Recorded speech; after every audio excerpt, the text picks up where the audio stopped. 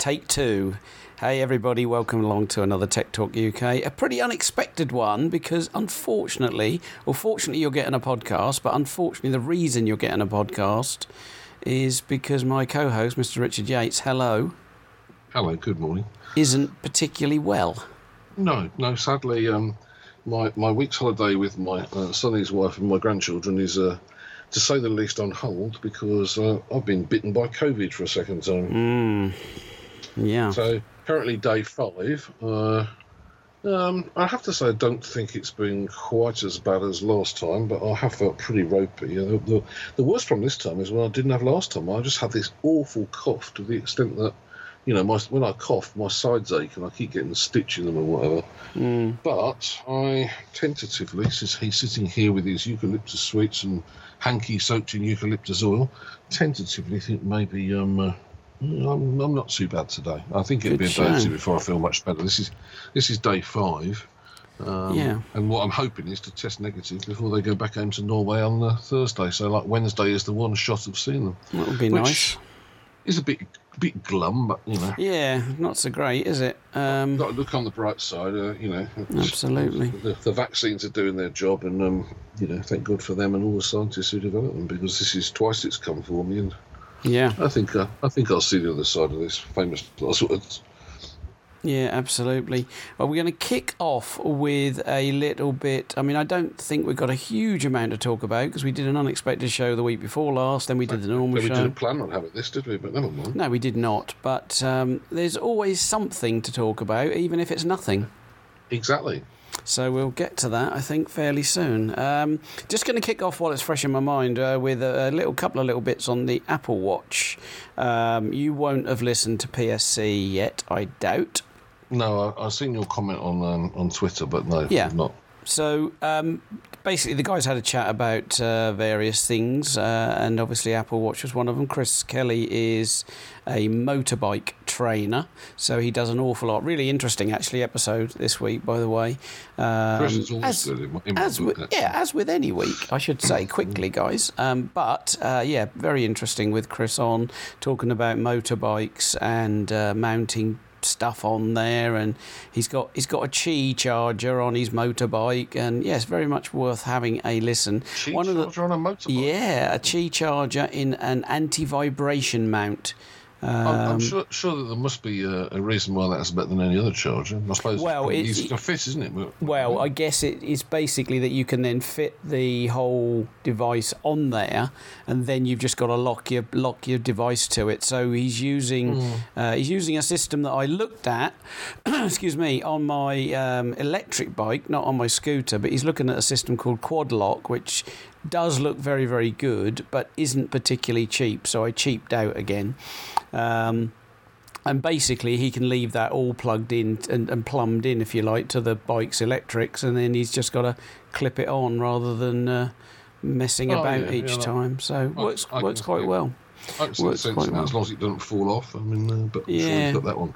And he just bought an Apple Watch, and Steve raised the possibility that you wouldn't necessarily need an iPhone with an Apple Watch. And, funnily enough, I mean, that is kind of true. You could, if your partner had an Apple Watch, you could buy the cellular version, and they could set it up for you. And once it's set up, it's got the App Store and everything on. Steve, but you'd lose a lot of your messages, wouldn't you, unless they had your email address on their phone as well. Well, I tell you what, that was what we're just going to quickly talk about for 5-10 minutes maybe, is because it is quite complicated, I think, and of what people can do. For a start, Steve was saying, well, you may not need an iPhone at all. You could pair it to an iPad. Well, you can't obviously pair it to an iPad, which is there was a reason for it, and I can't quickly find it before we were starting the show, but I did hear it on a podcast. Renee Ritchie gave the reason behind it, but I can't find it now. But there is a reason why they don't want you to use it with iPad. It may be as simple as the fact that you wouldn't have to buy an iPhone then, I suppose.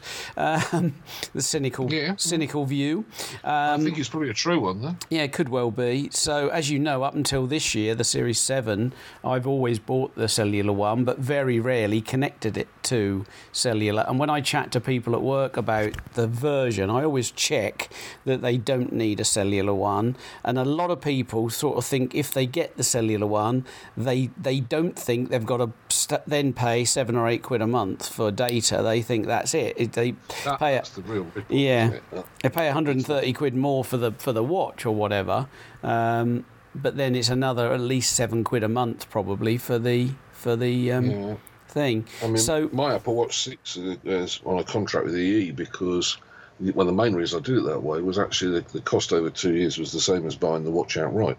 Yeah, exactly. That is a good thing. Yeah, that is a good thing, actually. The connection, but the fact of the matter is, so it's got an unlimited data tariff. Well, I mean, in the nicest possible world, I can't imagine it uses more than a couple of megabytes a month at most. No, it doesn't use a lot, does it? I wouldn't imagine. What the hell are they charging you for? They should be chucking it in with your phone tariff. Yeah, I think so. I think it should be included. I'm surprised at least somebody hasn't broken away and done it, but then I think we're still waiting for 3 to even introduce it, aren't we? I don't think that, they still haven't introduced eSIM. It's weird, isn't it? I think they're trying to produce a version that's better than all the others, and they may well do, because, I mean, I've seen eSIM implemented a lot better than it is here, although it is getting better. And I think it's just proving to be quite a complication, but yeah, let's hope they do. So a little sidetrack. I was at work the other day, went to use the phone, and I've now basically, I did get rid of 3 because I just wasn't using it, and I'm using that Libara SIM from Money Saving Experts. Actually, that's been bettered, by the way. Leon found an even better offer now. 2 days after I got one. Yeah, £6. Well, it's £6.90 after month 6, but up to month 6 it's £1.40. But most importantly, it's for 12 gig of data. Whereas mine was 5, which is fine because I don't use much on that particular one anyway. But it keeps getting better and better. It's absolutely crazy cheap. As long as you've got a Vodafone signal, of course. Which I don't really, but it's an amazing deal. So basically what we just have a quick look at is I'm on the Apple site, so this should be pretty solid, because Chris asked on Twitter after I mentioned that you cannot connect it to an iPad. Chris said, with a cellular one, do you still need to connect it to an iPhone every few days to be able to carry on making calls and things? And I don't think you can. I certainly can't find anything on Apple's site to say that you have to. What happens with a non-cellular watch is that if you were to leave your iPhone at home, it would track everything, and I think it would track everything for quite a long time.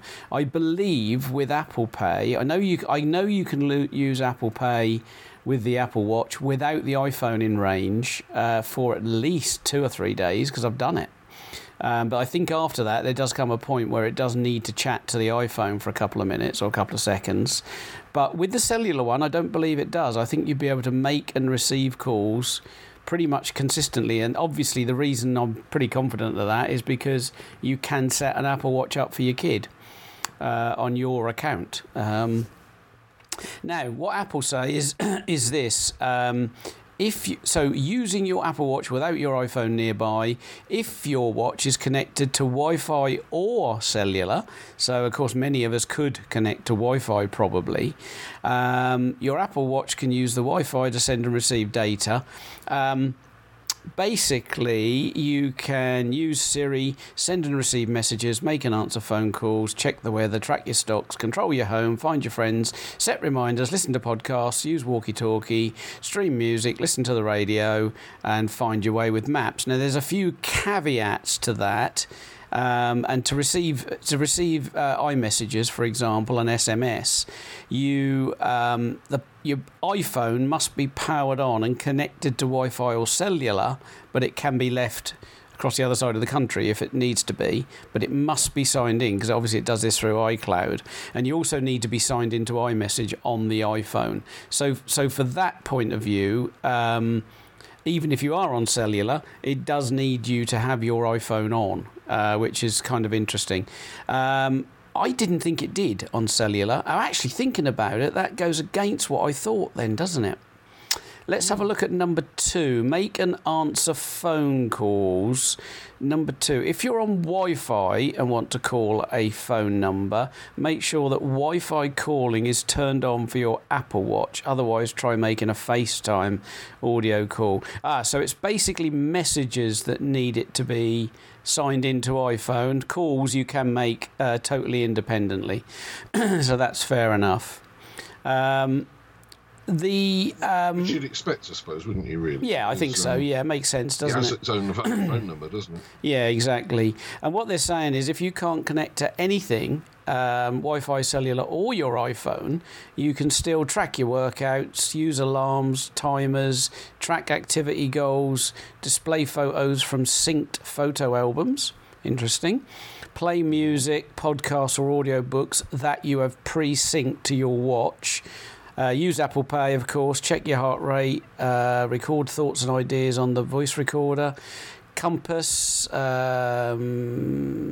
your sleep. Measure your blood oxygen and take an ECG.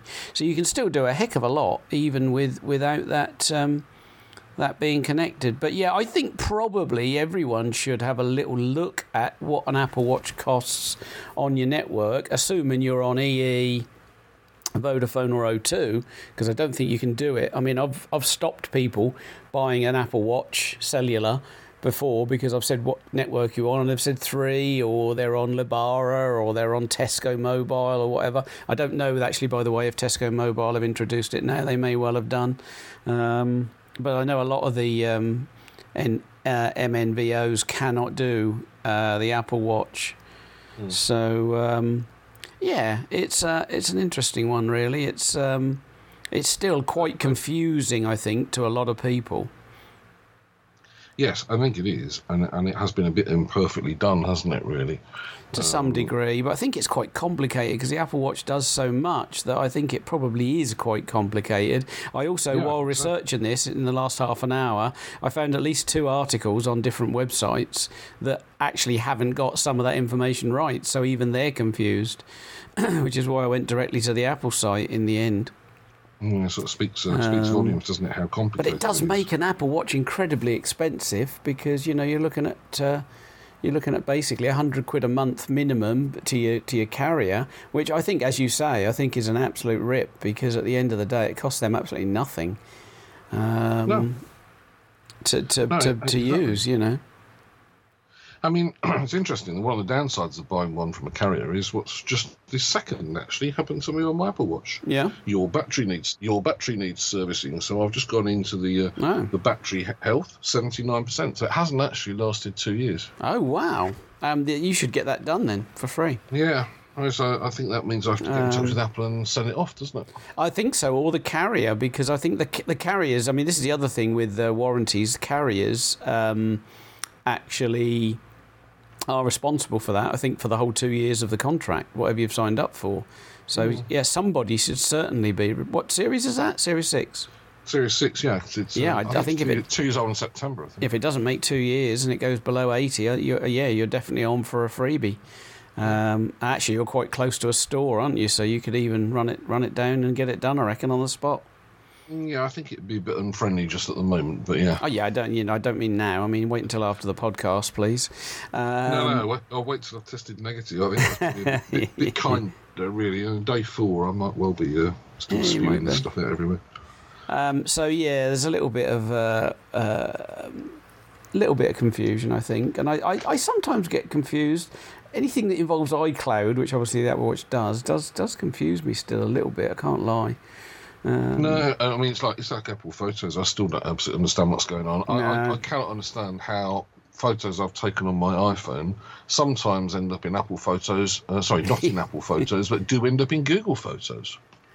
Just because you've told it to upload everything to Google, which is what I've done. I don't know, but I do kind of wonder whether Apple Photos is a very good product in some ways. I think it is if you just give Apple all your money in the world and give them the £8 a month, whatever it is, for 2 terabytes, then I think you can just leave it to do its thing. But if you don't want to do that, which I definitely don't, then maybe not so much, really. No, it's a bit variable, I must say. Absolutely. So without any puns of any sort, let's talk about your latest acquisition. I have to confess, you are possibly the last person that I know in the tech world that I would have wanted that particular phone. Well, to be honest, I bought it to cheer myself up when on day one when I tested positive. I thought, oh god. So I haven't been out to use the camera yet, although the reports seem to be quite good for that. Yeah. It's a very interesting device. I mean, they've put a lot of effort into making it a nice device. It's got a really nice, fluid, smooth interface. It's a lovely, lovely screen. I'd guess it's probably a Samsung panel. It's that sort of quality. Right. And yeah, I have been genuinely surprised by it. Actually, it's definitely, yeah, it's a real quality product. The interesting thing is, I mean, this has been commented on before, but the body sideways on looks for all the world like an iPhone 12 Max. Yeah, absolutely. It is very, very, very similar, although the back, of course, is completely different.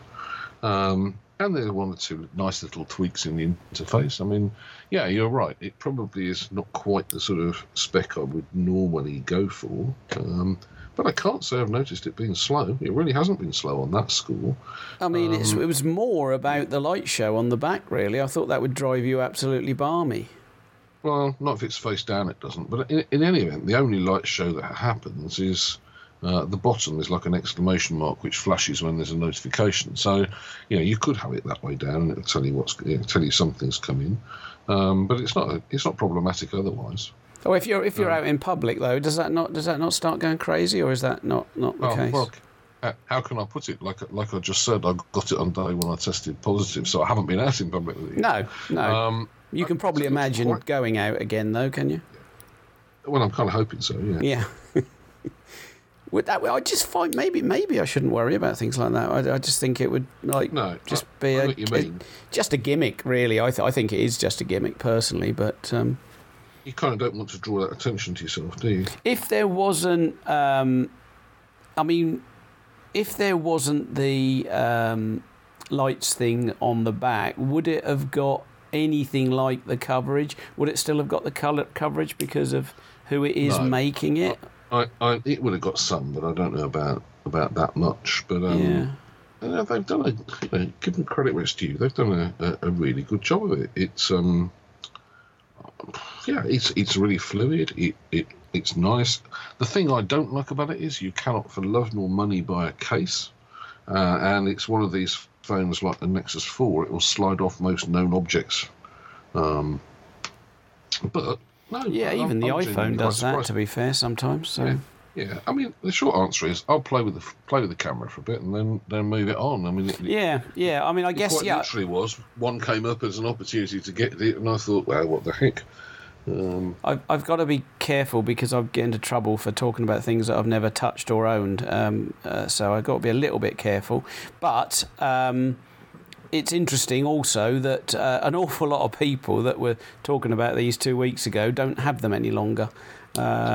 Or don't use them any longer. So it just seems like it's a little bit of a flash in the pan. And I suppose right. I suppose my surprise with you getting it is purely based around the fact that however good the camera is, it isn't as good as at least three other phones I know you own. And so if you don't want the light show, then I can't see the point of it, I suppose, that's all. Well, just because I wanted to tune myself up. I mean, yes, you're quite right. For the same reason as I had a Poco F3 for a while, just to sort of see it. I mean, it has to be said, when you get to a mid-range phone like this and you think, well, this would have been a flagship not that long ago. It really is a nice device. I mean, I think, for example, if you're playing with an Android, you'd like it. I particularly like the screen. The screen, honestly, I reckon I could light the road outside with the screen. Is it better than the F3? Little while since I've had an F3. In some respects, yes, the launcher is better. The launcher is very nearly stock Android. Is it better? I don't know, Kev. I mean, the screen, not the device. The screen, just the screen. The screen. I'd have said much of a muchness. I mean, Yeah. the Poco F3 at the moment, they keep putting it on ludicrous deals, don't they? Yeah, don't they just? Yeah. And I've been very tempted to buy another, and then thought, don't be so bloody stupid. But there are some crazy deals for the Poco out there at the minute. They're obviously trying to clear the remaining stock down, I guess. I suspect the truth of the matter is, if that hadn't come up for sale in our little back channel, you probably wouldn't have bought it, I guess. Oh, yeah, be right, yeah. Yeah. You're So it's just right. one of those things, isn't it? It's one of those things, I guess. But the opportunity came up, and I was thinking. Ugh. I mean, I suppose ultimately as well. I know it's gone back up now, but for about 3 to 4 weeks, the Pixel 6 could be bought at John Lewis. Certainly, it could be bought for £424, which I believe is actually about 20-30 quid more than the Nothing phone. It is, and maybe with the possible exception of the camera, I'd rather have the Nothing phone. Having had a Pixel Would you? 6. Interesting. Yeah. Okay. It's much nicer in the hand. I just prefer the interface. They've done a great job. They really have. Okay. Maybe I need to see one then. I think unlike you, I won't buy one to see one. I'll go to one of those little places in the high street. I think it's called a shop, and I might just have a play with one in a shop rather than buying it. Has that ever maybe occurred to you to do rather than buying everything, or no?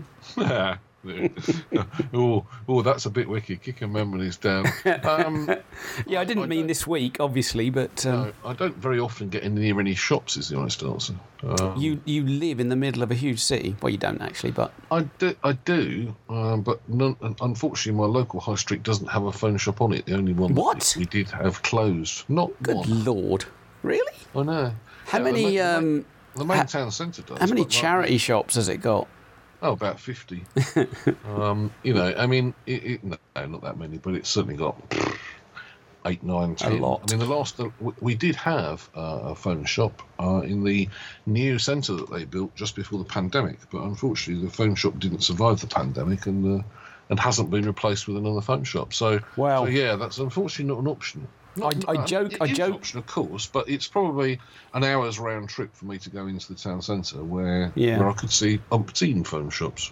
I joke a little bit about going into a shop, but has anyone got it? I thought I heard that O2 had it installed. Did they? I think O2 have got it. I think. Yeah. O2. I guess if you think about it, actually, O2. Back in the day, they took the gamble on the iPhone, didn't they? They gave up all their normal freedoms that they had to Apple, and there was exclusive. Yeah, there wasn't a guarantee that was going to be a success. In fact, I think there was a very famous clip with Steve Ballmer absolutely taking the mick out of it because it was how much it was with a plan. Don't hear much about old Ballmer these days, obviously, but there you go. Hindsight is wonderful. O2 do a bit of that. If you remember back in the day, they led the way with things like what were they called? They weren't XDA. Were they called XDAs? Yeah, I think they were. They were. Yeah, they were, weren't they? And also, what was the Palm OS phone? The famous cheese slicer phone. Cheese slicer? No. Well, it was a sliding phone, and when you slid half up, it exposed a really quite sharp ridge that was a cheese slicer. It was a Palm OS. Gosh, no, I can't remember that. No, I can't remember that. I know T-Mobile had the G1, didn't they, first? Yeah, I they think. had the G1, yeah. But yeah, I can't remember. But all those XDAs, they were O2. I think that's the last time I had an O2 contract, actually. Is that what gave XDA developers their name? Am I showing myself up now? Is that I don't obvious? know. It may be. Certainly possible, isn't it? I certainly seem to remember they maybe started coming out of development for these things.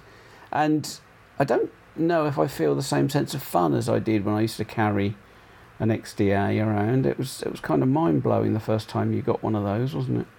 And I'm trying to think if that was after or before things like the Trios. Around about the same, I guess. Much the same, I would guess. Yeah. I mean, they were nice devices, weren't they? The Trios. They were great. Yeah, absolutely. The Palm Pre is what I'm thinking of. Oh, the Palm Pre, yes, that was a funny little thing, wasn't it? Yeah, I do. Yeah, I think it was wasn't it way too small for the likes of us? Yeah. And I think WebOS, the operating software, now I remember it, was sold to, I think, LG. I think it lives on in their televisions. It does indeed. Yeah, WebOS is alive and kicking. Although I think they're switching to Google TV now, I believe, with the 2022 models.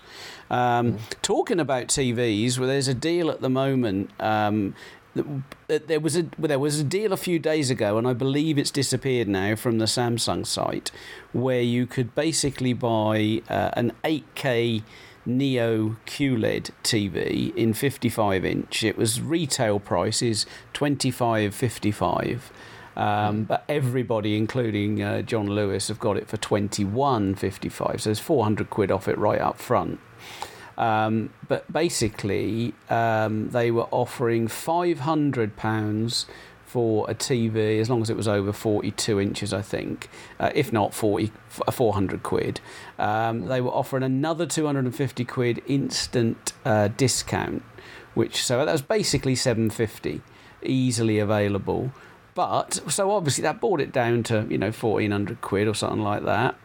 But on top of that, you can claim a S22 Ultra.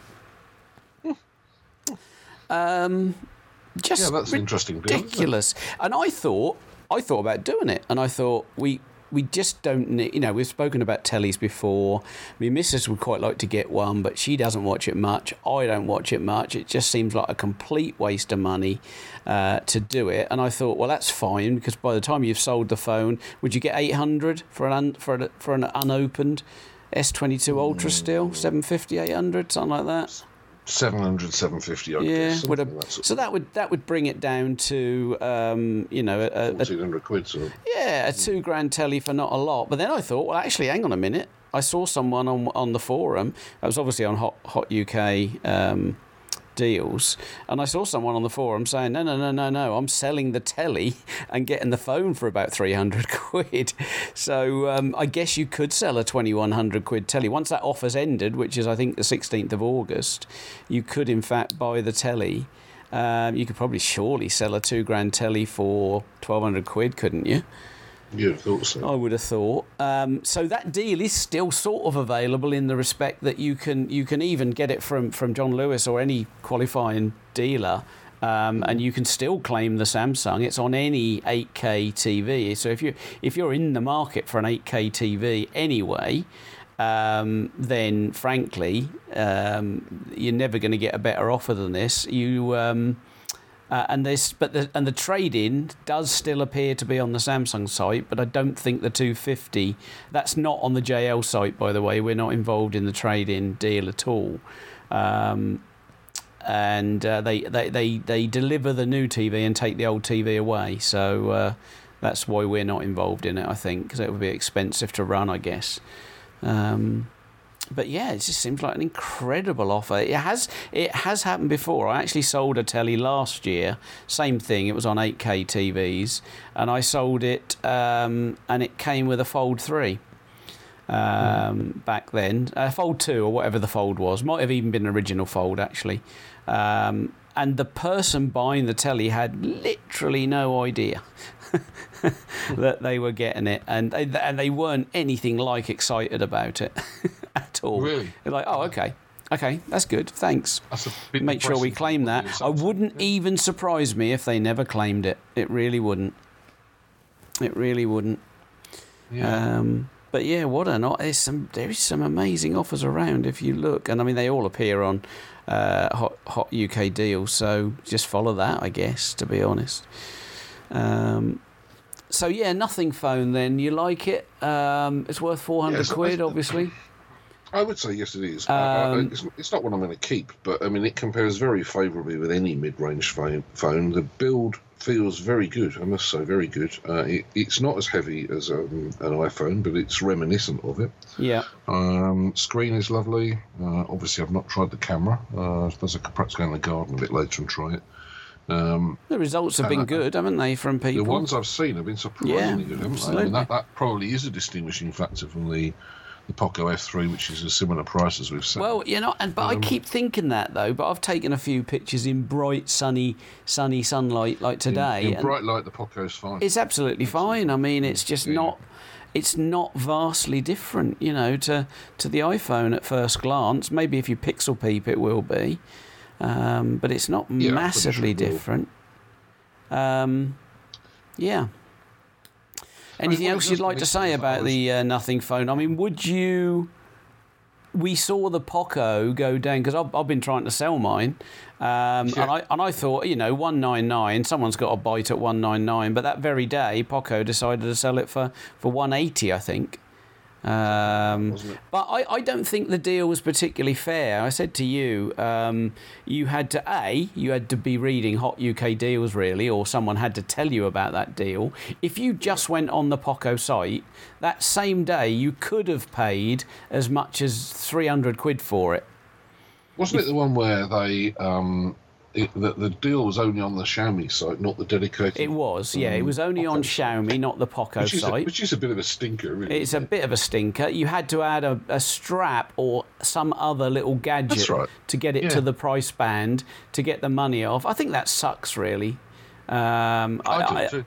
I think that's absolutely rubbish, really, because... And the other thing it makes me think is never invest... I mean, never, ever, ever buy a Xiaomi of any flavour for full price, ever. No. I guess none of us would anyway. Most expensive Xiaomi I bought from China to keep the price down. And that's the 11 Ultra, which still takes probably better pictures than anything else I've got, actually. You still got that? Yeah. Oh, well, that's 4 phones that take better pictures than the Nothing phone, then. Oh, what's the other one, then? I'm going iPhone, Samsung... hang on. I've just fessed up to the Mi 11 Ultra. So P40. P40, I suppose. The Mi 11 Ultra. I very, very rarely use the P40 these days, but it's got a great camera, actually. Yeah. In lots of ways, it's still one of my favourite phones ever. It's just such a shame that it was crippled by that idiot Donald Trump, but there we are. Yeah, there's a lot of things he's done. That probably isn't the worst thing he did, but... No, the best love I've seen about him recently is that he was told yesterday, or it came out yesterday rather, that before he left the Oval Office as president, he had to be advised that he couldn't award himself the Congressional Medal of Honor. Yeah. The man is just an idiot, but still, never mind. Well, yeah. Well, yeah, in a country of quite a few million people, it is surprising that... of the quality of their last few... not including Obama, to be fair, because he was brilliant. But, the last couple, shall we say, it doesn't seem to be... For somebody living in the UK, neither of us is in a position to throw stones. Oh, good, somebody stopped it with a circular saw over the road. Yes, I'm going to say, is someone breaking into your house or... I think maybe I'd better close the window. Drilling through the wall or something? Yeah, more historically opposite me. Hang on. No problem, mate. So we'll talk about... Have you finished on the Nothing phone, or have you got more to say? Actually, I'm talking to myself now because he's got up, hasn't he? He just told me that. You are. I am, yeah. No, that's fine. That's fine. I had to go across the room to close the window. Yeah. I realised you probably didn't have arms that long, so... The sound effects might not be quite what you want. I think so. I mean, I'd like to have a play with the camera. My guess is then I'll be ready for it to go. But, I mean, it ticks all the boxes. It's a lovely, lovely device. Yeah, so, I mean, that's a good point, and it's 400 quid. So how about the stinker that people are still waiting for their pre-orders that they paid for weeks ago, and you can get one off Amazon for delivery within a day? And on top of that, you can't get a case for love nor money. Nice. Is there one in the box? No, there isn't one in the box. Oh, nice. That's something to talk about. The box is the weirdest thing, because... basically, in order to actually get the phone out, you have to destroy the side of the box. Oh, that's lovely. Yeah. And then you've got 2 slots, and in one slot is the sort of the SIM extraction tool and the cable. Yeah. And the other one is the phone. It slides into the side of the box. Yeah. So the trouble with it is that in order to get to it, you've had to tear off that bit at the end of the box. So, for example, when it was sent to me, the phone was actually wrapped separately in bubble wrap because I can completely see that if you post it like that, it would be distinctly dodgy. Well, I've seen the unboxing, and even when new, they don't look that well protected. No. Well, I think it's a fact of not having no power plugs and everything these days, isn't it? That it does expose that. I think what I do like about it, and I'm sort of playing devil's advocate to some extent for effect, but I think what I do like about it, it's got Qi charging, isn't it? It certainly does have Qi charging. And there's not a lot. Qi charging right now on my Apple Qi battery. There's not an awful lot of phones around the £400 mark that's got that, to be fair. I mean, I must admit, I don't use Qi charging a lot, but I do use it a bit. But it's only really if I'm sat at my desk and I've got a Qi charger on it. Yeah. But I do agree with Steve and Ted. Why they can't stick a Qi charging coil in? It can't be that expensive. Oh, that should be in every phone, shouldn't it? It's a few dollars, isn't it? I tell you what I think about this phone. I think this is going to be like when OnePlus launched, that the first phone was a massive bargain, and the price will go up very quickly after. Because I think if this had got anybody else's name on it, a more established brand, very probably it would be a $599 phone, not a $399 phone. That's really how I would sum it up. I think it's that sort of that's the sort of place it ought to be in the market if it were a well-known brand. Yeah, it's $449 on the Nothing site, isn't it? No, that's the 256. Oh, it's a 256. Okay. The 128 version is $399. Right. But no, it's a very nice piece of kit. They've done a good job, but then you'd expect they would. Yeah, the people should involved. do. Yeah, absolutely. This guy knows what he's doing, doesn't he? Yeah, and they bought all the IP of the Essential phone. Yeah. And you can kind of feel that the Essential phone was a nice device, but it had a complete potato camera on the Essential phone. Will this company last longer than Essential did then? I think it will, because this Andy Rubin guy was more of a, I think he was like more of a developer, wasn't he, than a businessman, whereas this fella seems to know what he's doing. Carl Pei is a businessman. I mean, what I don't really know is who's behind this in terms of who else. I mean, do you remember when OnePlus launched? It took quite a while before it came out that OnePlus was owned by Oppo. Yeah. And then there was a certain amount of debate of was it the same company, and nobody really knew. I would kind of like to know where this came from in that sense. Probably Huawei or something like that. Stupid though that comment is. But no. I mean, to be honest, mine's sitting here with a Libara SIM in it. And unsurprisingly, I still have pretty poor Vodafone coverage, but it means there's a SIM in it. It'll do the things a phone should do if I take it out. At least most of them. And it's doing well. I've recommended, or not recommended, I've mentioned the Libara SIM to quite a few people at work in terms of colleagues and customers.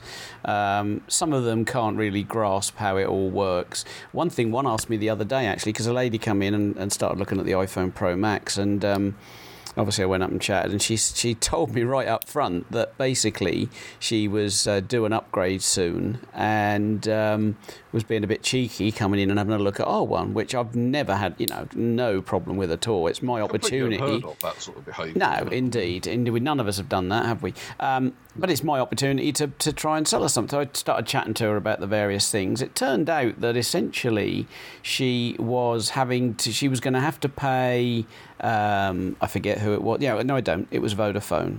She was going to have to pay them like £120 to get out of the contract.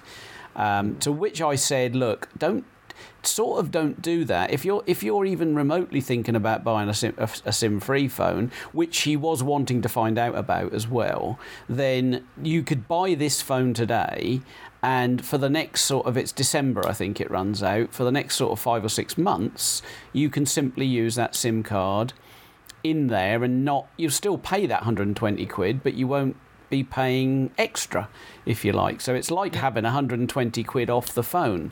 When she showed me the deal, she went into a Vodafone app and she showed me the deal that Vodafone are doing, and they're cheeky little monkeys, because I asked her about the monthly payment, and she said, well, I know it's interest free. So I said, well, that's good, at least, that's quite good. Well, the cheeky monkeys, the phone is interest free, But it isn't really. It's very close to the wind, I think, because although the phone is actually it's an interest-free loan over 36 months, not 24. But they have added £80 to the price of the phone, to the retail price of the phone. So that's not cricket, Vodafone. That is not cricket. And she looked at it and she said, what? And I said, well, look, there's our price, 1,049, and there's their price, 80 quid more. And she was not happy with that. It's like, wow, I've been with them years and years and years as well. She said, and I've seen other deals on the web that are actually better if I hadn't been with them. And when I told her that you could get a Lebara SIM for $1.99 for 5 months and then £5.90, and she only uses less than 5 gig a month, they told her that she averages 3.5 gig a month. And they're trying to upgrade her to an unlimited data plan. I mean, it's crazy. It is one of the big problems, isn't it, with contracts altogether? Because the instinct is to buy more data than you need. I mean, I'm sure you've done it before now. I know I have. We've all done it, haven't we? Yeah, but peace of mind. I mean, yeah, exactly. These offers of this and that and the other just don't necessarily make sense. I mean, I've got an unlimited EE SIM, which I basically use as backup for if my broadband goes down, which is only ever done twice. But I mean, I can go through quite a lot of data then. Yeah, and I just plug it in and 5G hotspot, which for me is great. Yeah. I mean, that Vodafone contract I had, and that I actually terminated and got this Lebara one instead, is really because, the differentiating factor for me is Lebara includes roaming. Yeah. Now, I did a bit more digging around, and there's another network that does this, and that's Smarty, which is a 3 MVN. Yeah, that's the one Jackie uses at the moment. Yeah, and they include roaming as well. And I think Smarty is not very much more expensive. I think, from recollection, it's about 8 quid for 12 gigs. Yeah. But you just sort of think, well, where are the main companies getting off on this? I mean, both of them include Wi-Fi calling, so that problem is not a real problem. And they somehow managed to do this without charging for roaming. Now, of course, that could get taken away any minute, couldn't it? But all the same, you just think, well, why is it that they're like so? I mean, 12 gigs for how much was it? $6.90, is it? It's $6.90, but £1.40 for the first 6 months. Yeah. I mean, blimey, that's. and how much would for example Vodafone charge or 3 charge for a 12 gigabyte SIM with roaming? I mean, it wouldn't be cheap, would it? I don't think it would be as cheap as £6.90. No. The thing is, they do well for under 20 quid, to be honest. They'd sort of half convinced this lady, because when I said I made one comment about something, I can't remember what it was now, and she said, well, yeah, but don't forget they're giving me unlimited data. And I said, well, yeah, but don't forget you only use 3.5 gigabytes, which they've already told you.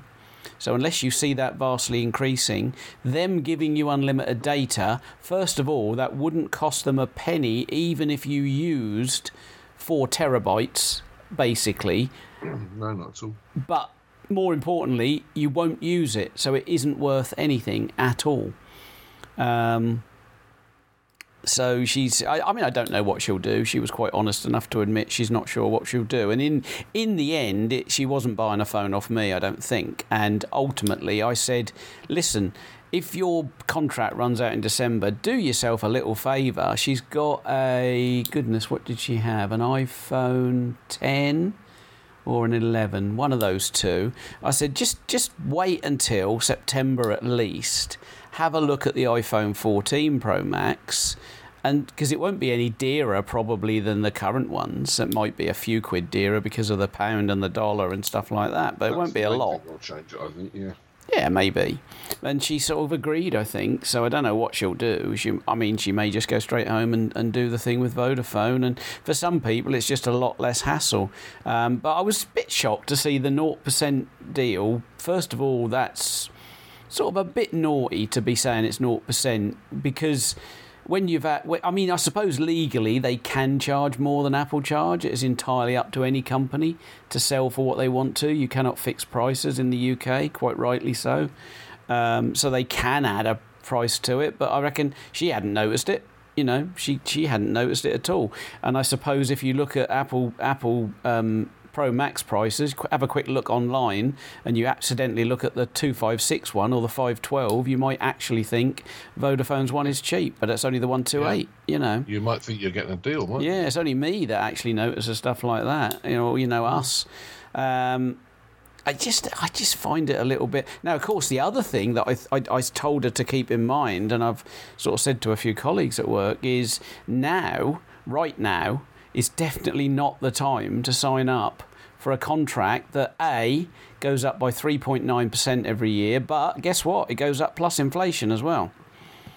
So yeah, I mean, EE have done that. I think my EE bill went up like 9% or something. That's horrendous. Quite a few people next year are going to have 14 and 15% rises, aren't they? Seems quite likely, yeah. Yeah, unless inflation comes down by the spring. Yeah, possibly. Well, if you look at the two choices for leader, if anything, inflation is going to get worse, not better. So. Yeah, without being too political. Without being political at all, I don't think be neither of these, even amongst the other available candidates. Yeah, it's a bit like, do you want me to kill you by slitting your throat or drowning you? Really, is the way I see it. But or by freezing to death because you can't pay your heating bills in the winter. Yeah, maybe. Yeah. Isn't it funny? You know, it's going to hit 30 here in Ipswich this afternoon, by the way, again. Really? Oh. Yeah, according to Dark Skies, anyway. Nothing like that here. What does the BBC say? The BBC actually says 29, so yeah, they're agreeing. Yeah, much the same. How ridiculous is it in this country that we cannot do anything about storing all this energy now and saving it? I know we can. I know we can buy roof panels and we can have power walls and things like that, but most people won't do that, will they?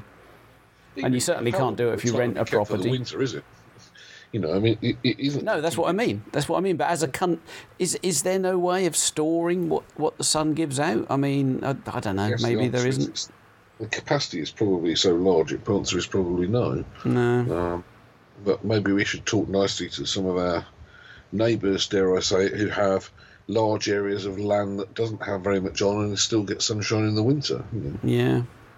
I know. I think it's Morocco actually is building a whole load of massive solar farms and plans to export electricity. But the problem with that is we've been there's 3 solar farms planned for around here, and whilst I admit that they won't look fabulous, they're basically fields in the middle of other fields, so the only people seeing them generally will be drone flyers or walkers might see them from the footpaths. And there's about 4 separate let's ban these before they even get approval campaigns being run by snotty locals who don't want them in their backyard.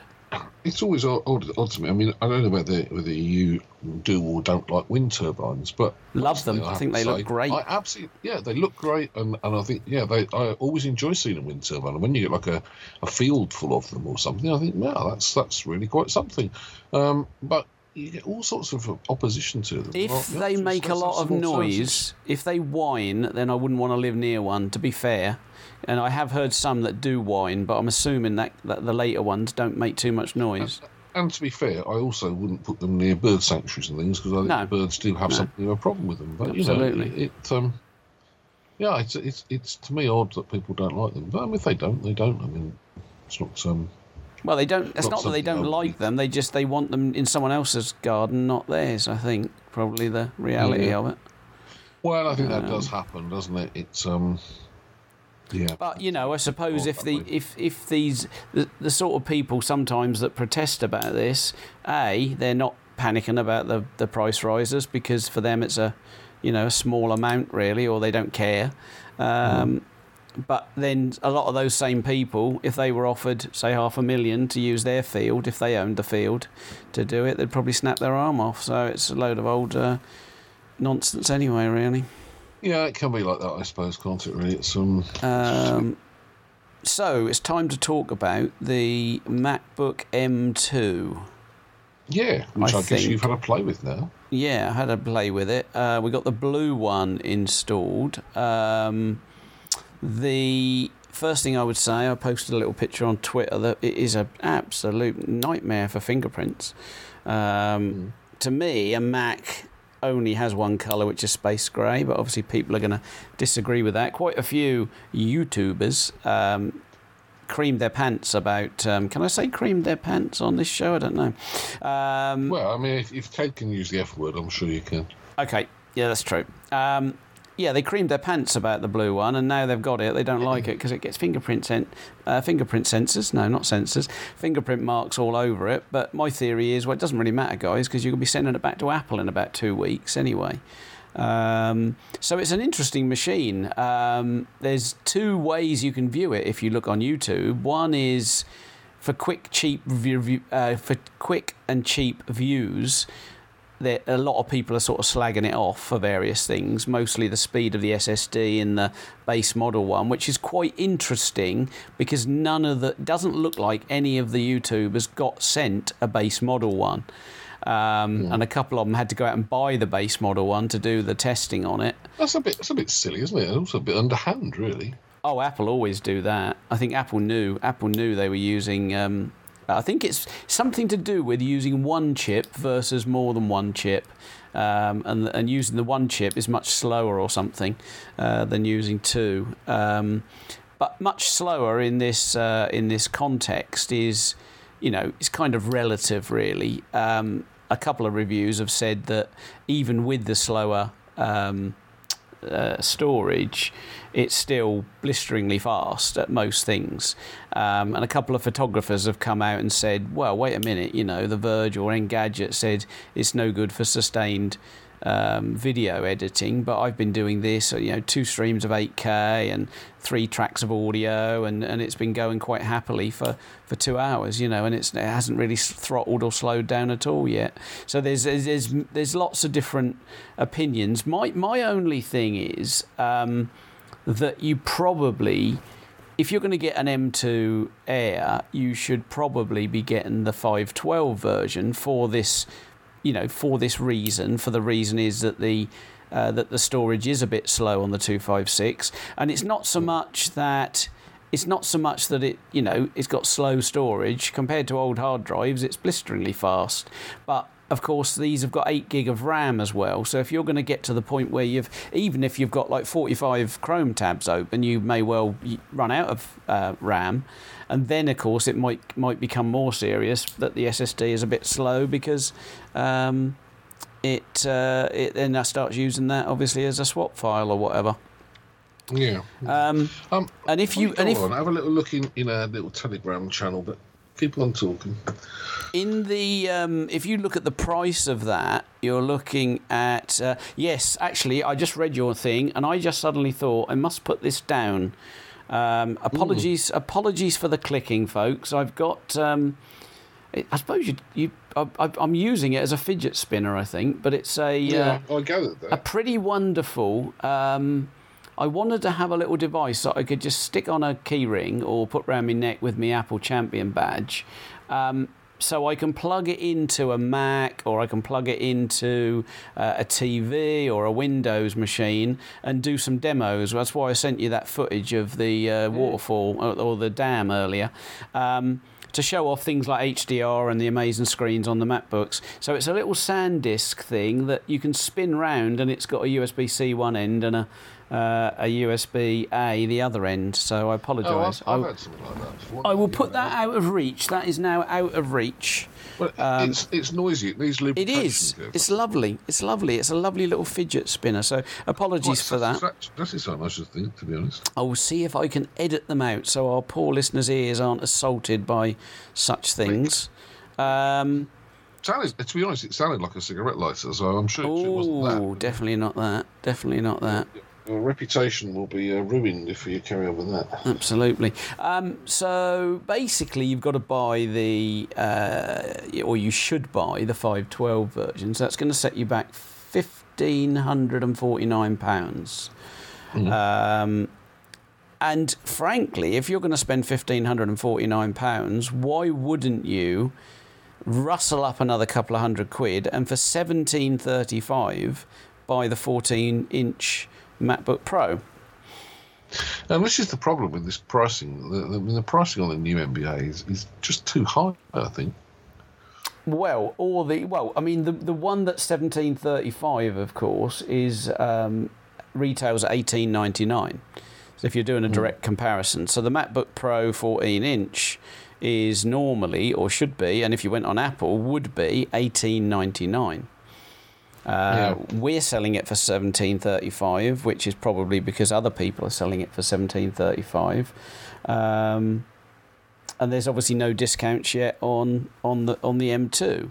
We're also doing 12 months interest free, so it makes it a little bit more affordable. There's no interest free, I don't think, on the M2 Air.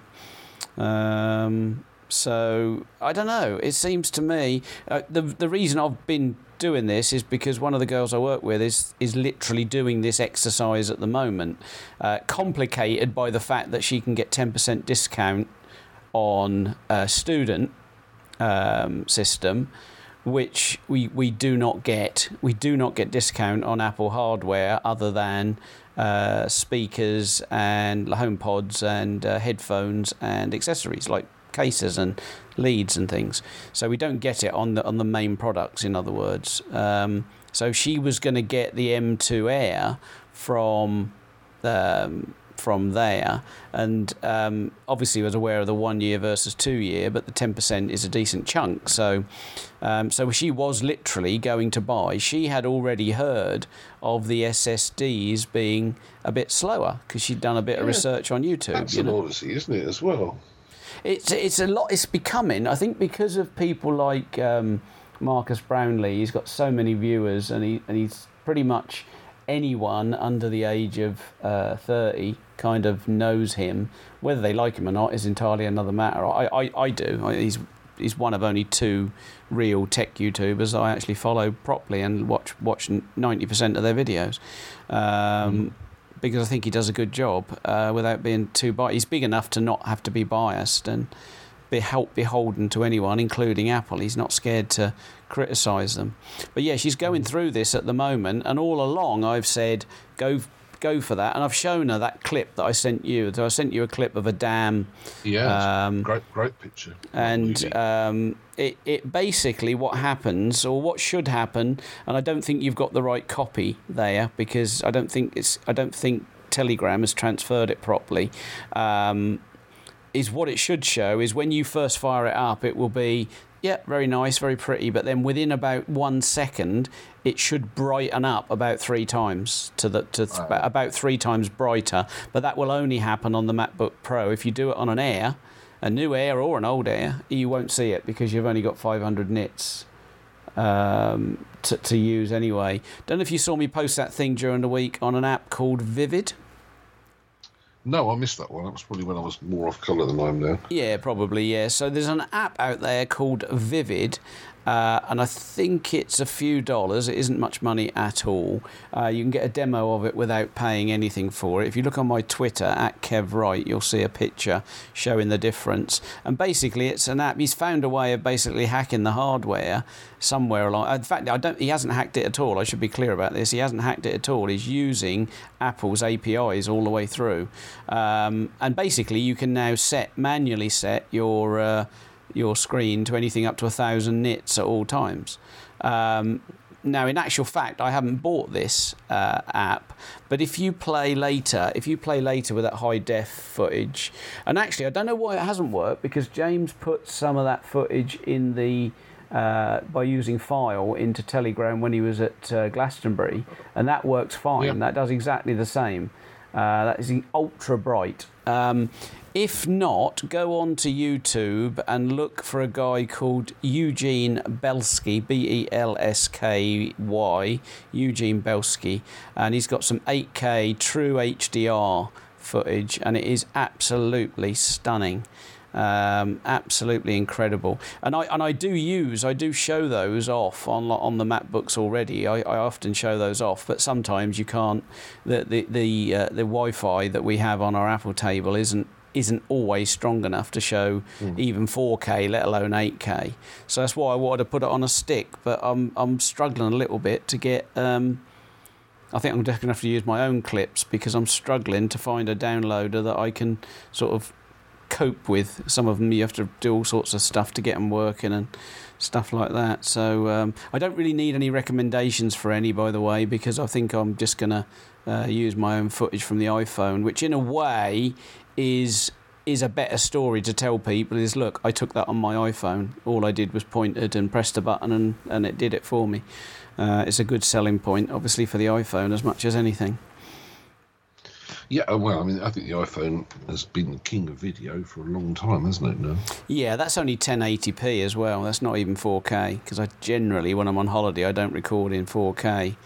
But I don't even have Super VGA eyes, so you know, he can. I don't. Yeah, I mean, I regularly switch between 4K and 8K and mess about on YouTube when I've got the bandwidth, and you can't really tell that much. Is that difference. why you got the 256 gig 13 Pro?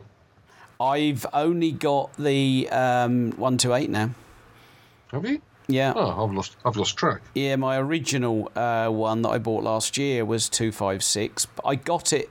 The reason I got the 256 in the first place was only because FOMO, really, fear of missing out, because ultimately it was the only one that did ProRes video at 4K.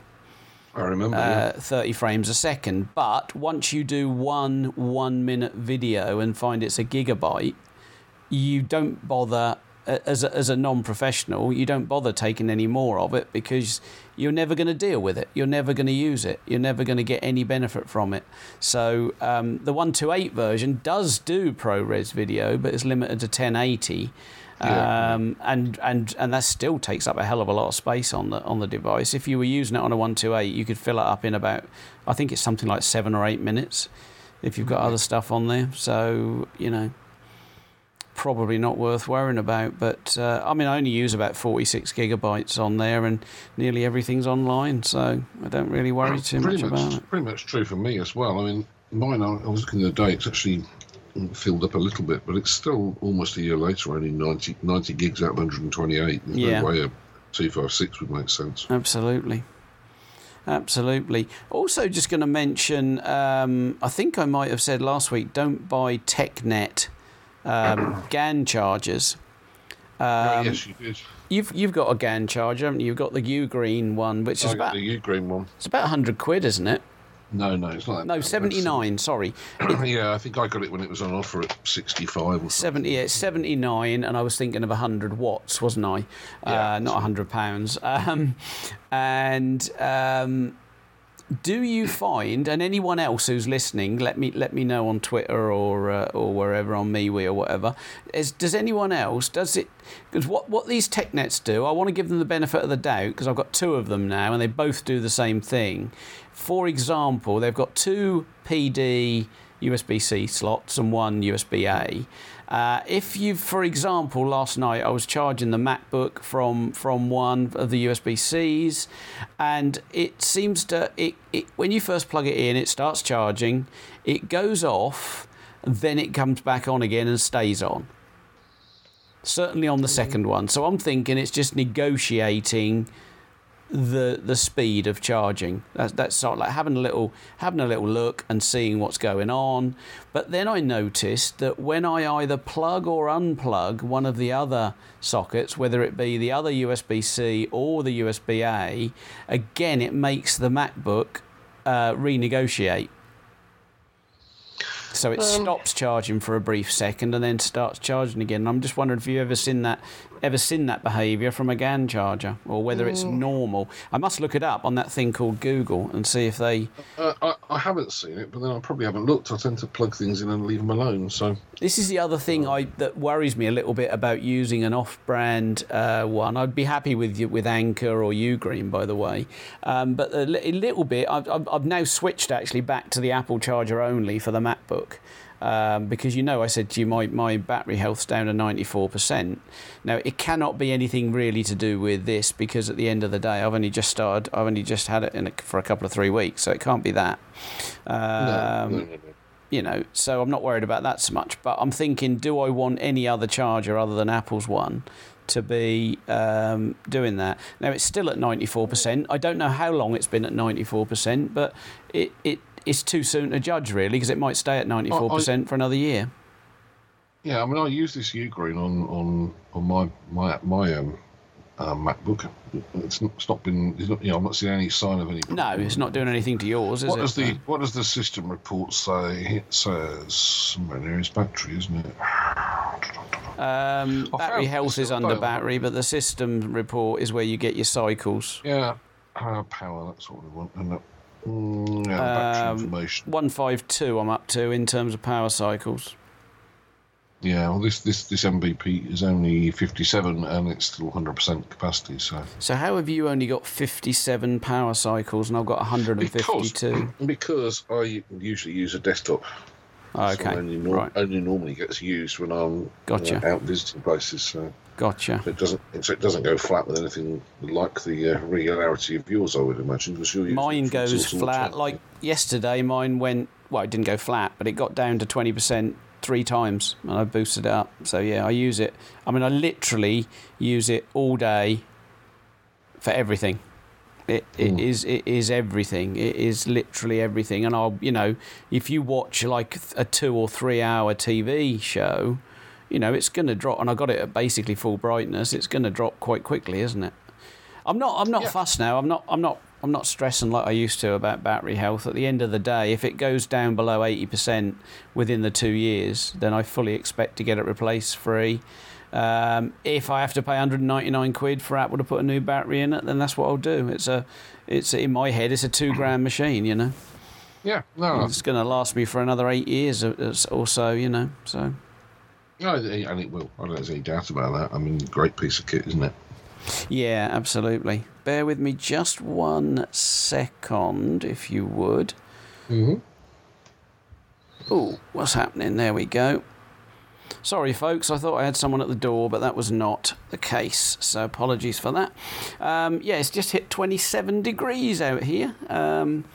In actual fact, if 23 here. If any of you guys, I will check exactly what it is because I've found the Blink cameras to be pretty accurate, actually. So my back garden, it is 26 degrees, and that's obviously right up against the house. And my front, actually, was that front or was that back? I can't. The Blink cameras tell you what the temperature is. Yeah, they've got a temperature gauge in them. Mm. I'm not quite sure why they've got a temperature gauge in them, but they have. Oh, wow, that's interesting. The front, which is currently getting the sun, is 31 degrees. Mm. I'm not swearing that they're the most accurate temperature gauges in the world. Actually, I wanted to ask you a question about temperature gauges. You were saying something I didn't properly understand about the temperature gauges on a car. Oh, sure, yeah. Why are they aren't as accurate as a proper thermometer? Oh, so basically, on a car, they're not so that you can sort of post on social media how hot it is outside. As Steve said, actually, they're usually within 1 or 2 degrees, but they're only between 1 and 2 degrees when you're travelling through the air with the car. Yeah, because essentially what they're designed to do is one thing and one thing only, and that is basically to tell you when it hits 4 degrees in the air, because if it's 4 degrees in the air, it could very well be freezing at ground level. So and that's where you get your could be ice on the road warning in the car. That's pretty much what they're for. Some are more accurate than others. Some are terrible. But whenever you go to your car after it's been standing for 3 or 4 hours or even 20 minutes in this sort of heat, it will not be correct. When you've been driving for 10 minutes, it will be much closer to being correct. Which is fair enough, I think, with that sort of thing. I think so. So we've been going for as well. When it has been stood there stationary, the steering wheel can be bloody hot, and it might well be a lot hotter until you get going. Yeah, well, of course, the other thing is they don't use a thermometer; they use a thermistor, which is slightly different. It's a very cheap, very very cheap device. But those are also relatively low down in the front grille of the car, and so basically, everybody probably knows that black tarmac in particular will be hotter to, if you measure the heat at a piece of black tarmac, it'll be hotter than a piece of white concrete road, for example. So if you're parked on black tarmac, that sensor, while you're just parked there, is getting the heat literally reflected from that as well. So everything adds up to make it quite warm. And of course, most of the time it's just in front of the radiator as well, which might be warm when you're driving. So they're just not that accurate, really. But they're never that far out, really, realistically. I'll have to find out how accurate these ones in the Blink cameras are. Actually, I'll go and pop a thermometer outside and see what it says. But the other thing I was just going to touch on, we're well over an hour already, was just to have a chat about iOS 16, which is one of the reasons I rushed out a couple of 3 weekends ago to buy another, just sort of impulse buy really, another Pro, because I was missing it. Is I wanted to get iOS 16 back. I missed it. I mean, the only thing that physically looks different is the lock screen, but it makes so much difference. My lock screen is normally just a black rectangle with the time on it, and the time has been in the same font for about 400 years on the iPhone at this point. And now, whenever I pick it up or touch it or I get a notification, currently I've got a lovely picture of trees which I took with the time laid over. If I do it again in about an hour, that will have changed to another picture that I took when I was on holiday. So just like really nice. Some of the things a bit like the wallpaper carousel on the Poco until you disable it, because it annoys the hell out of you with the adverts. A bit like that really. And I just love it really. I mean the features as such of iOS 16, I haven't really scratched the surface with those. I've done the bit where you hold a subject in any photo, and you can take, you can just quickly take that out. I've used the phone several times already to zoom in with the macro. The macro camera on the Pro is just so good. Yes. And I just it's so odd actually that I didn't enjoy the iPhone as much when it was the Apple One, the Apple 13 Pro. I'm not even convinced it would have been vastly different if they'd have given me a 13 Pro to use, if I'm brutally honest. It whatever you say, it wasn't your device. You couldn't do anything you wanted to it. You couldn't put iOS 16 on it, for example.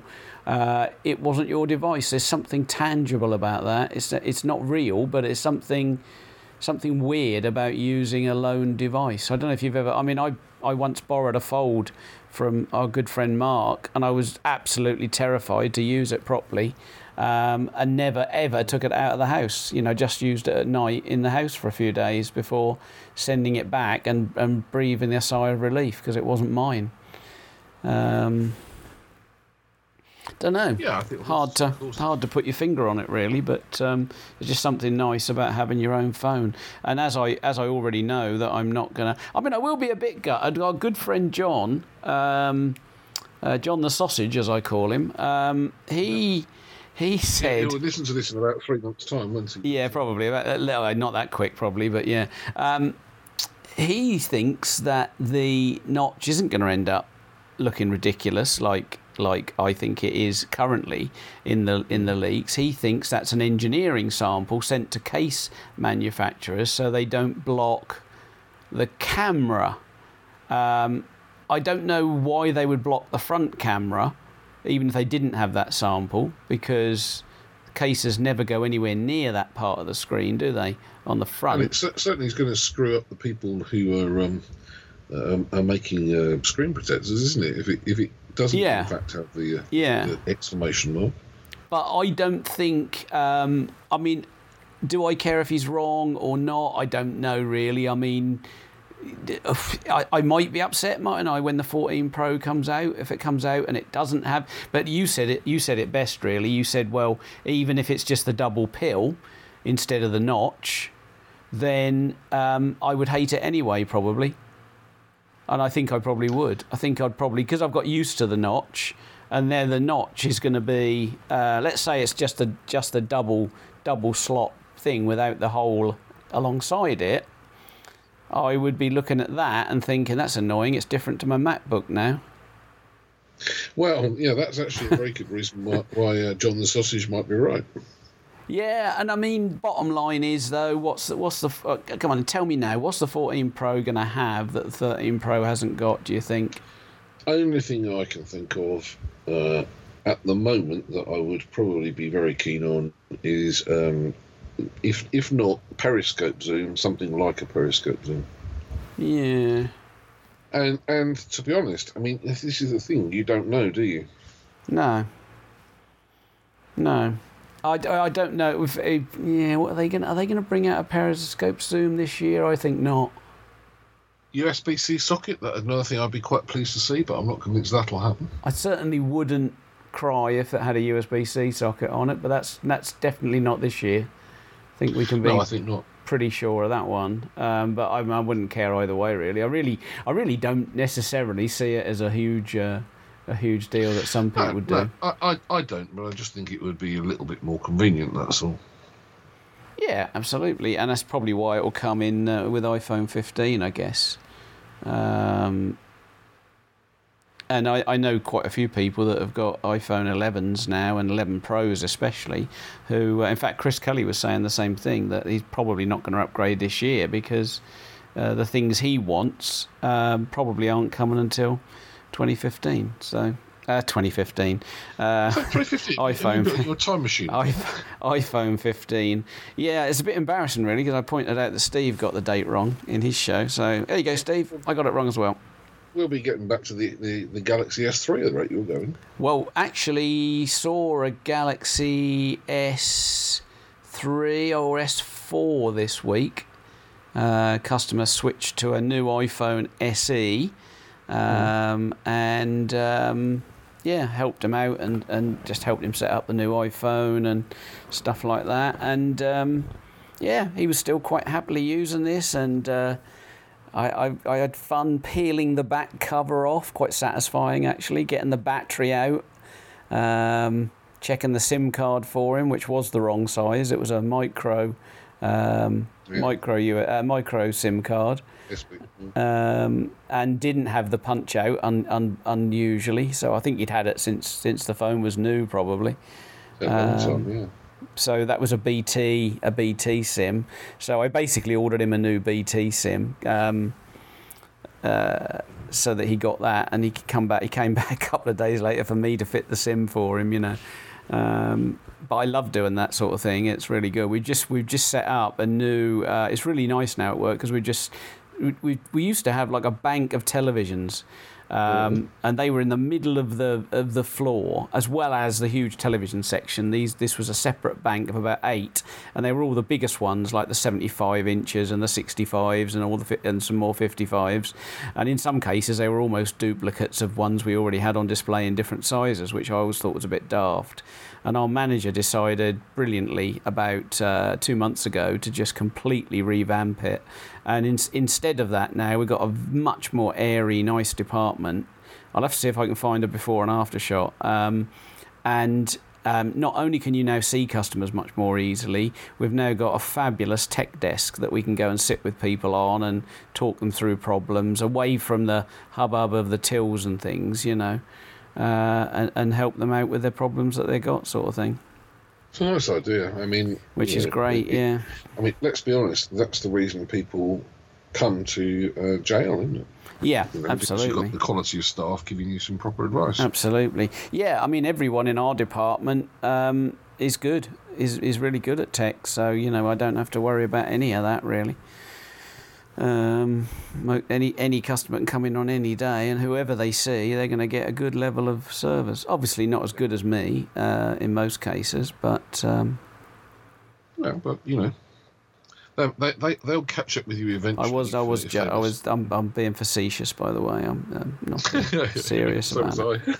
Only because some of them may listen to this, and it might give them a little smile. Sorry, I just got distracted by a picture of the queue on the road to Dover. Good Lord. Okay, no politics on TT UK, sir. Did I say a word? Definitely not. definitely not. I think it's becoming apparent that we're running out of things to say. Probably, yeah. I think I've actually managed not to choke too much during the last hour. You've done very well, actually. Yeah, I've got no editing to do. A fair few times. The mute button hopefully has worked. Otherwise, people are going to get to hear a bit more than they bargained on. So hopefully that worked. Now, we definitely 100% will not be back next week, despite saying that for the last 2 weeks, because I'm working. It is only my second weekend in July that I've worked, so I've done rather well in July. Yes, that is quite something, isn't it? Your rota seems to work really well. I'm very lucky with my rota. I won't be commenting too much on my rota, but it if is. Your colleagues are listening, they might. Yeah, no, they all know I'm very lucky. This week I think I'm off Saturday, Sunday, Monday. Then I'm in Tuesday, Wednesday, and off Thursday, Friday. And then I've got the ignominy of doing 4 days in a row. It's absolutely outrageous. 4 days in a row. Isn't it surprising you like this job? I mean, you've said before, it was a bit of a step down money-wise, but it does sound a really enjoyable job, actually. Yeah, I mean, it is. It is. It's just about the perfect job for me, isn't it? I still get every day, literally every day, I get jobs coming through from the motor trade because I'm still on, despite asking them over and over again to please take me off. They just ignore you. I might have to do a couple of GDPR things soon, actually, because they're not listening. They just keep sending these things out, and it sounds like the motor trade is struggling to get people.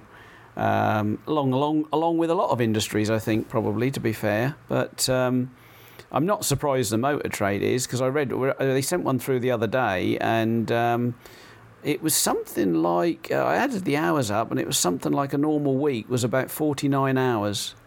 The thing is, you've got to be a bit sorry for anybody trying to sell cars because basically they haven't got any. I mean, yeah. I'm still waiting for a build date on the VW I ordered last September. Yeah, I was chatting to my friend who's still the sales manager at Hyundai in Ipswich, and he was basically saying that if you were to take on a new salesman now, you'd have to have some sort of chat with them about a package for the first sort of 8 months, really, because there is you would be making no commission for the first 6 to 8 months. My guess is it would be longer than that, for the simple reason that there's a huge backlog of orders, so there still isn't going to be any available stock for quite a while. Plus, I think you're looking at VW Group in particular. Apparently, a lot of their parts were made in Ukraine, so that's causing problems. You've always got sort of 40 used cars to sell, so that's never a problem. To be fair, that you have to pay more for them now. You can pay as much for a 1-year-old car now as you would for a brand new one. So there is that. Actually, you can pay more. I mean, you could, that car I've ordered is currently selling on the second-hand market for about $6,000 more than new. Which tells you what's going to happen. That the prices are going to go up, but they've actually got any stock because they can go well. Absolutely. Still new. This motorbike scooter thing that I just bought, it's a 125, and they're really in demand at the moment. I didn't realise because I bought a Lex Moto, which is a very cheap Chinese brand. Cheap as in $2,500 for a 125, top speed of about 60, but realistically 55, something like that. Great fun on back roads and stuff, but not too much fun on the A14, if I'm honest. But I don't need to go on the A14. I can go many, many, many different ways.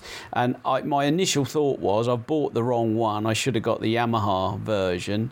And I sent in about 3 or 4 requests to Yamaha about their model, which had a top speed of 70 and a much more comfortable cruise of 65 with a bit of a better engine and blah, blah, blah. And I didn't get any response, and I thought, this is a bit strange. And then I tried another 4 at Yamaha dealers, gradually getting further and further away. And I finally heard back from one. She was a lovely lady, and just basically apologised that she couldn't really help at the moment because Yamaha, basically every single factory got shut down bar one. And their production is 90-odd% down on a normal year.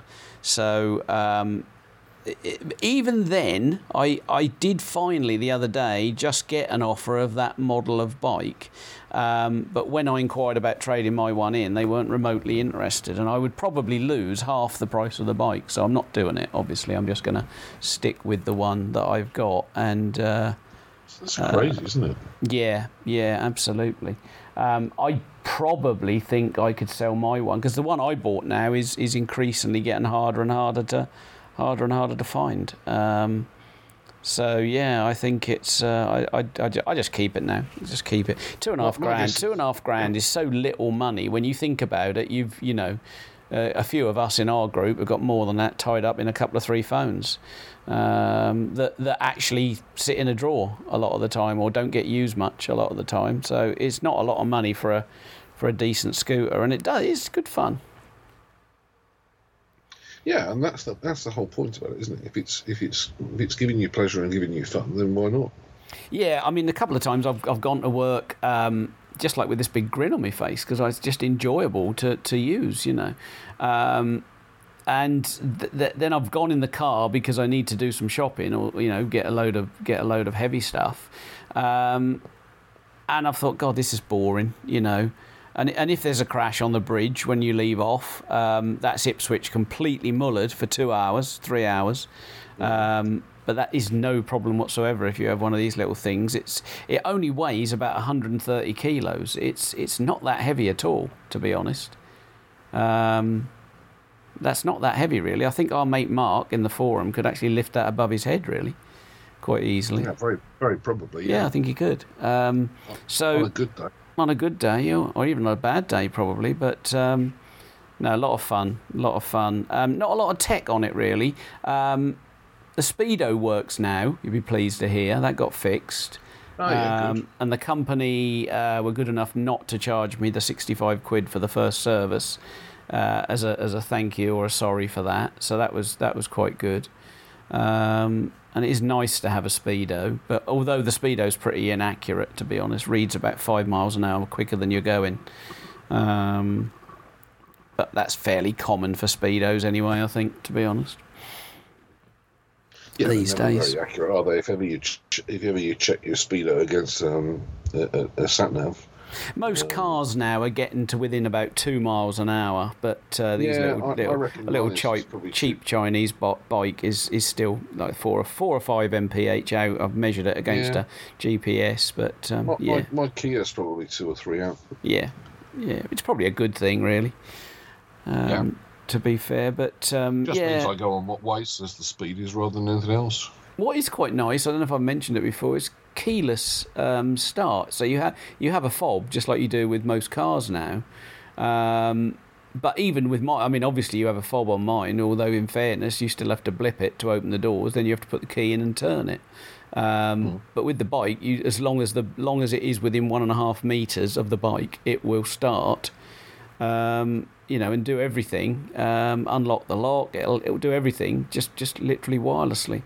To the extent actually that I came out of work about a week or so back, and it has just started raining on one of the, not the very hot days, but one of the days leading up to that, and it had just started raining at 8 o'clock. And I was a little bit nervous because I hadn't ridden it in the wet, and I came out to it, and halfway home I couldn't feel the keys in my pocket at all. And apologies if I mentioned this on the last show, I can't remember, but I couldn't feel the keys at all. And all the way home I'm thinking, do not turn this engine off, for God's sake, do not turn this engine off, because I suddenly thought I unlocked the lock from the front wheel, and I was in a hurry because it had just started raining, and I thought I might have left the key on the floor in the lock in my haste to get going. And if I turn this bike off now, it will not start again because the key could be 3 miles away. So of course I got all the way home thinking, like, if I have done that, as long as I get home, it's fine. I can jump in the car and go back and get it, sort of thing, or someone else might have found it by then. But as luck would have it, what I'd actually done was unlock the lock and stuff the lock and the keys under the seat and locked them under the seat. So it could have been a lot worse then. So the bike was quite happy, and actually you can do that because the seat, you wouldn't want to leave them under the seat when you went off somewhere, by the way, because then anyone could come along, press a button, and the seat would pop up, because all the seat release, the fuel release, and everything is controlled by this keypad, or the key ring thing, blipper thing, you know. So it's funny because they've nearly all got that now, and they never had when I had me 300 last time. So it's moved on to the extent where they've, like, to me, in a $2,500 thing, it's both impressive and quite worrying in case it goes wrong. Because if they fail to work, you literally won't be able to start the machine. In fact, if your battery goes flat, you can't even get the seat up. Yeah, that isn't quite so helpful. No, that is not brilliant at all. There's a little panel that you can remove, and you have to somehow get a 12-volt power attached to that. It can be a jump lead off a car sort of thing. But then you must only open the seat, take the battery out, charge the battery to start the bike. If you try and start the bike from that little jump lead thing, it will fry everything. So it's a bit of an interesting one. Although generally, you need to know what you're doing. Eh? Yeah, well, generally you wouldn't. What you would do in the winter, like I guess I'll still be riding that on some days, potentially even in November, potentially, certainly in October. But once it drops below freezing regularly, then I won't use it. So I will unplug the battery and keep the battery indoors over winter, and put it back on the bike in sort of March time, basically. And enjoy yourself again then. Oh. Yeah. All right, well. Yeah, let's go. This is like a longer show than ever. This will be competing with Ted and Gareth at this rate. No, we've wiped the floor with Ted and Gareth. Have we? We've completely wiped the floor with Ted and Gareth. Okay. They're on a holiday. Are they? Oh, right. Well, we couldn't lose then. No. All right, mate. Nice one. All right. Catch you in 2 weeks. Yeah. See you in a bit. Bye Cheers. now. Bye, everyone.